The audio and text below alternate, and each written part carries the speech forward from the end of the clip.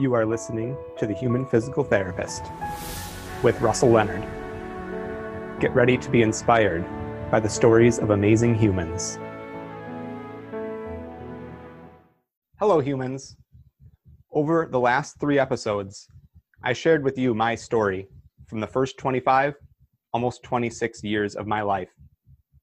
I made the leap to conquer my fears of not fitting in, being rejected, of disappointing others, of potential ridicule and shaming.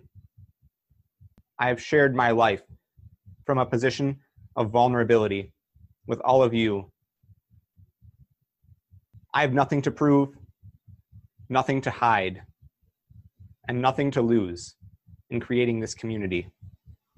I do this in service, because if this community had already existed, it would have helped me to overcome my struggles much sooner. The only way to truly connect with another human is to set your ego aside, your preconceived notions and your biases, to let your guard down and be vulnerable. This will not be successful every time. It will backfire. You will be hurt. But we must believe that it's worth it, because true connection is. People have many fears about being vulnerable. They let their stories, struggles, and insecurities control them, to eat away inside of them. And then they project these same things onto others. I know this because I used to do it.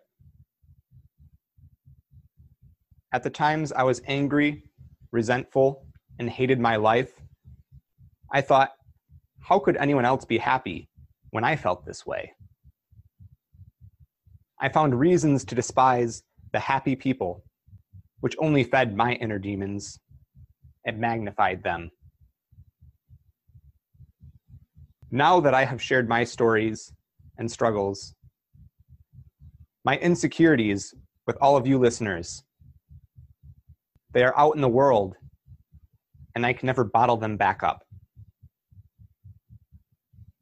Instead of feeling scared or anxious, I feel relieved that I don't have to hide them within myself anymore, that I can take that negative energy and use it in a positive way to inspire others to take action and to do the same.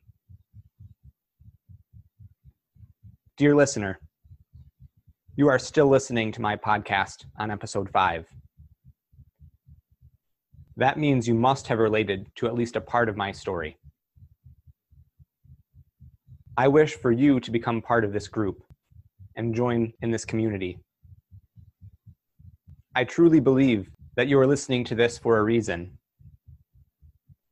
And I'd like to ask that you join the Facebook group, The Human Physical Therapist, if you haven't already. Now I'd like to share a story with you about this past weekend.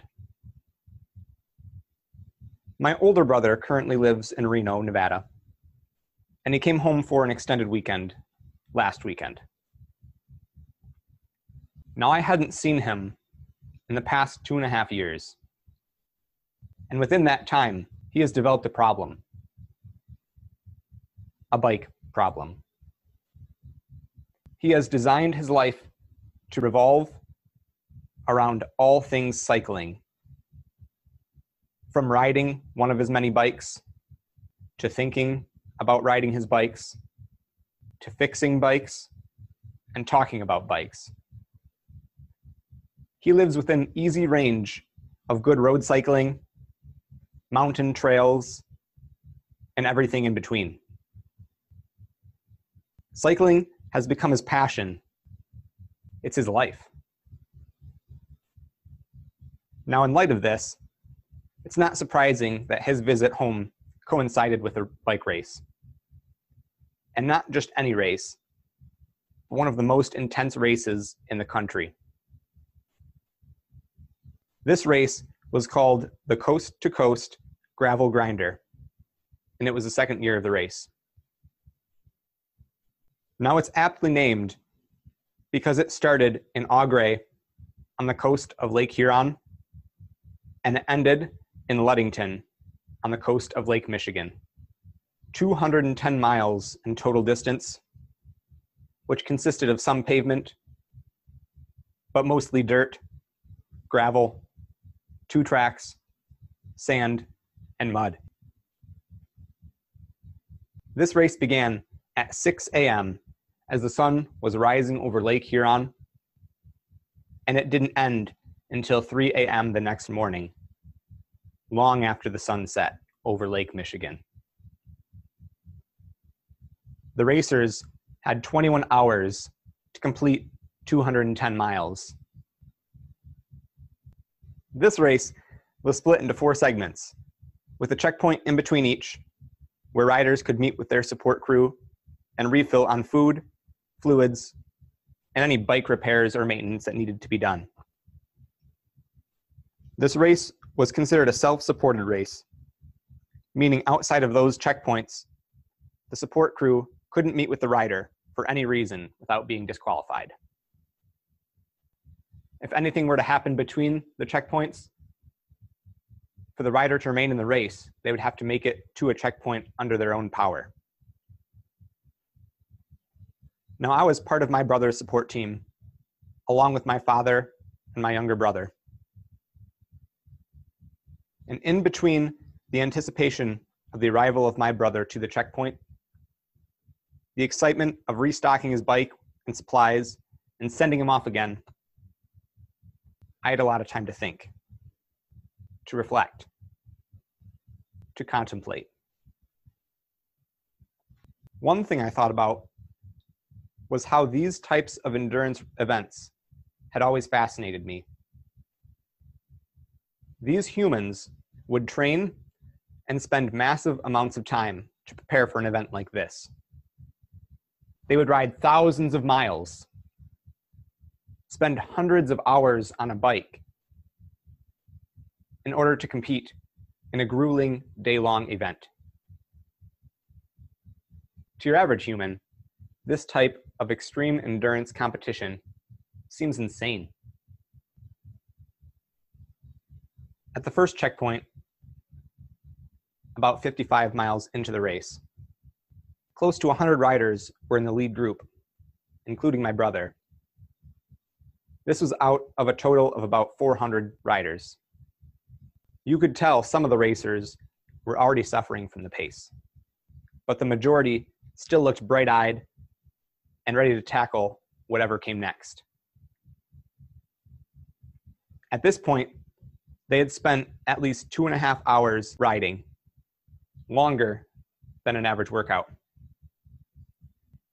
When my brother rushed into the checkpoint, I was filled with adrenaline. The rush was so great, trying to change out all the supplies in his bike and get him ready to keep going as quickly as possible. It seemed he had just arrived when we were sending him off again. Once he was gone, we rushed to the second checkpoint at 110 miles.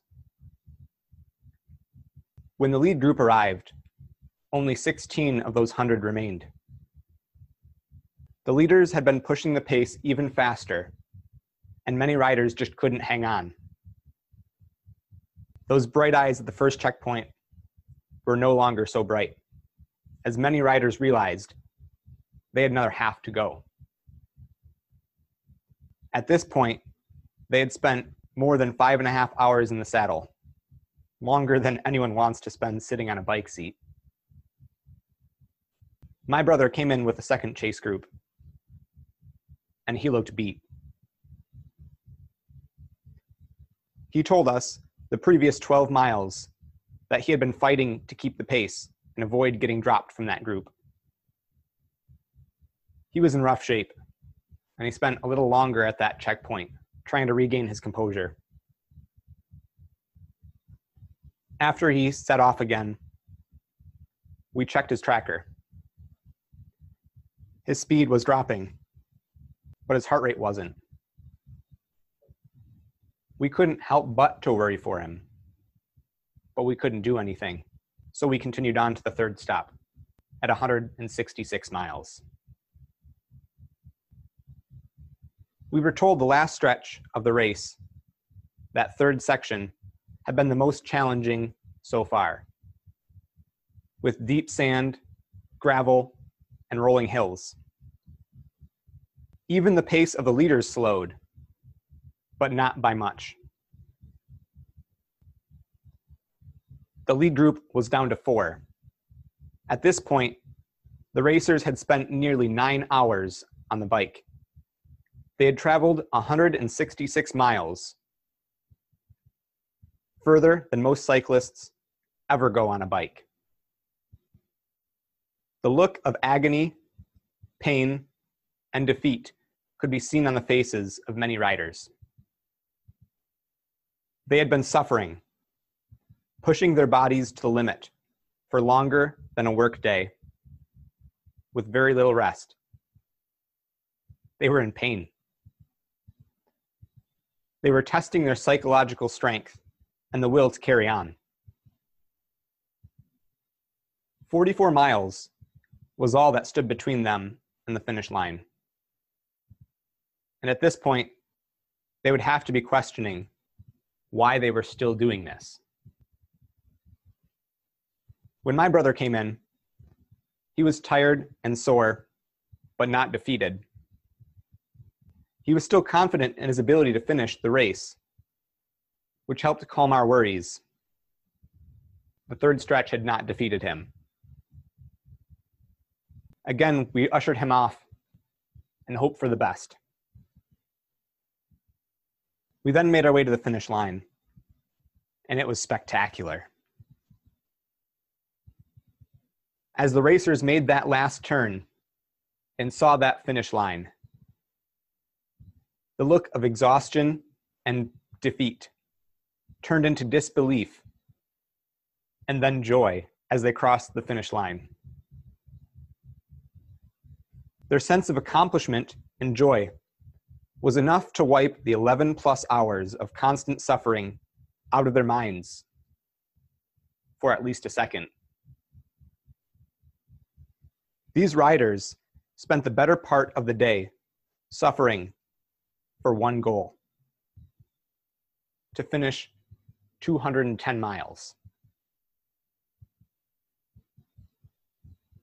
When was the last time you spent that long focused on one goal? Have you ever? My brother crossed the finish line in 12 hours, 29 minutes, and 58 seconds. I'd witnessed snapshots of his journey from being ready to take on the competition and compete for the win,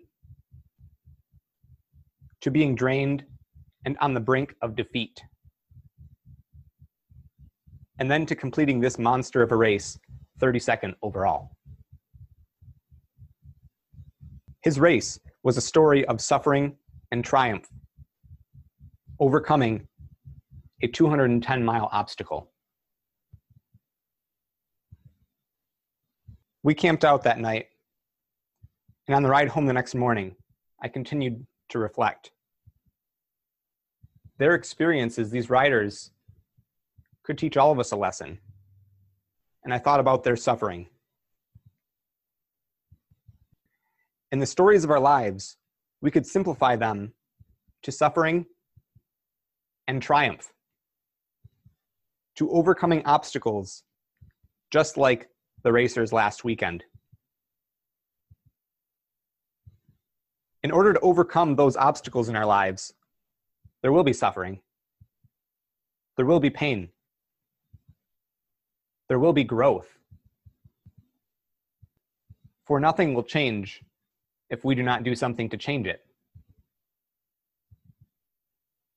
No matter if the struggle lasts 12 hours or 12 days, 12 months or 12 years, the triumph and joy of overcoming those obstacles will be magnified by the suffering we faced along the way.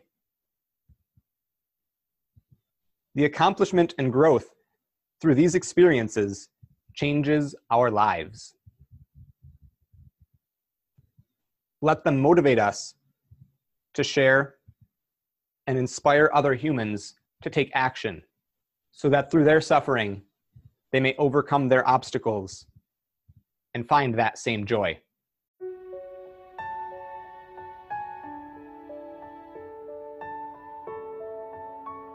Thank you for listening to The Human Physical Therapist with Russell Leonard. Take action, own your story, and connect with others.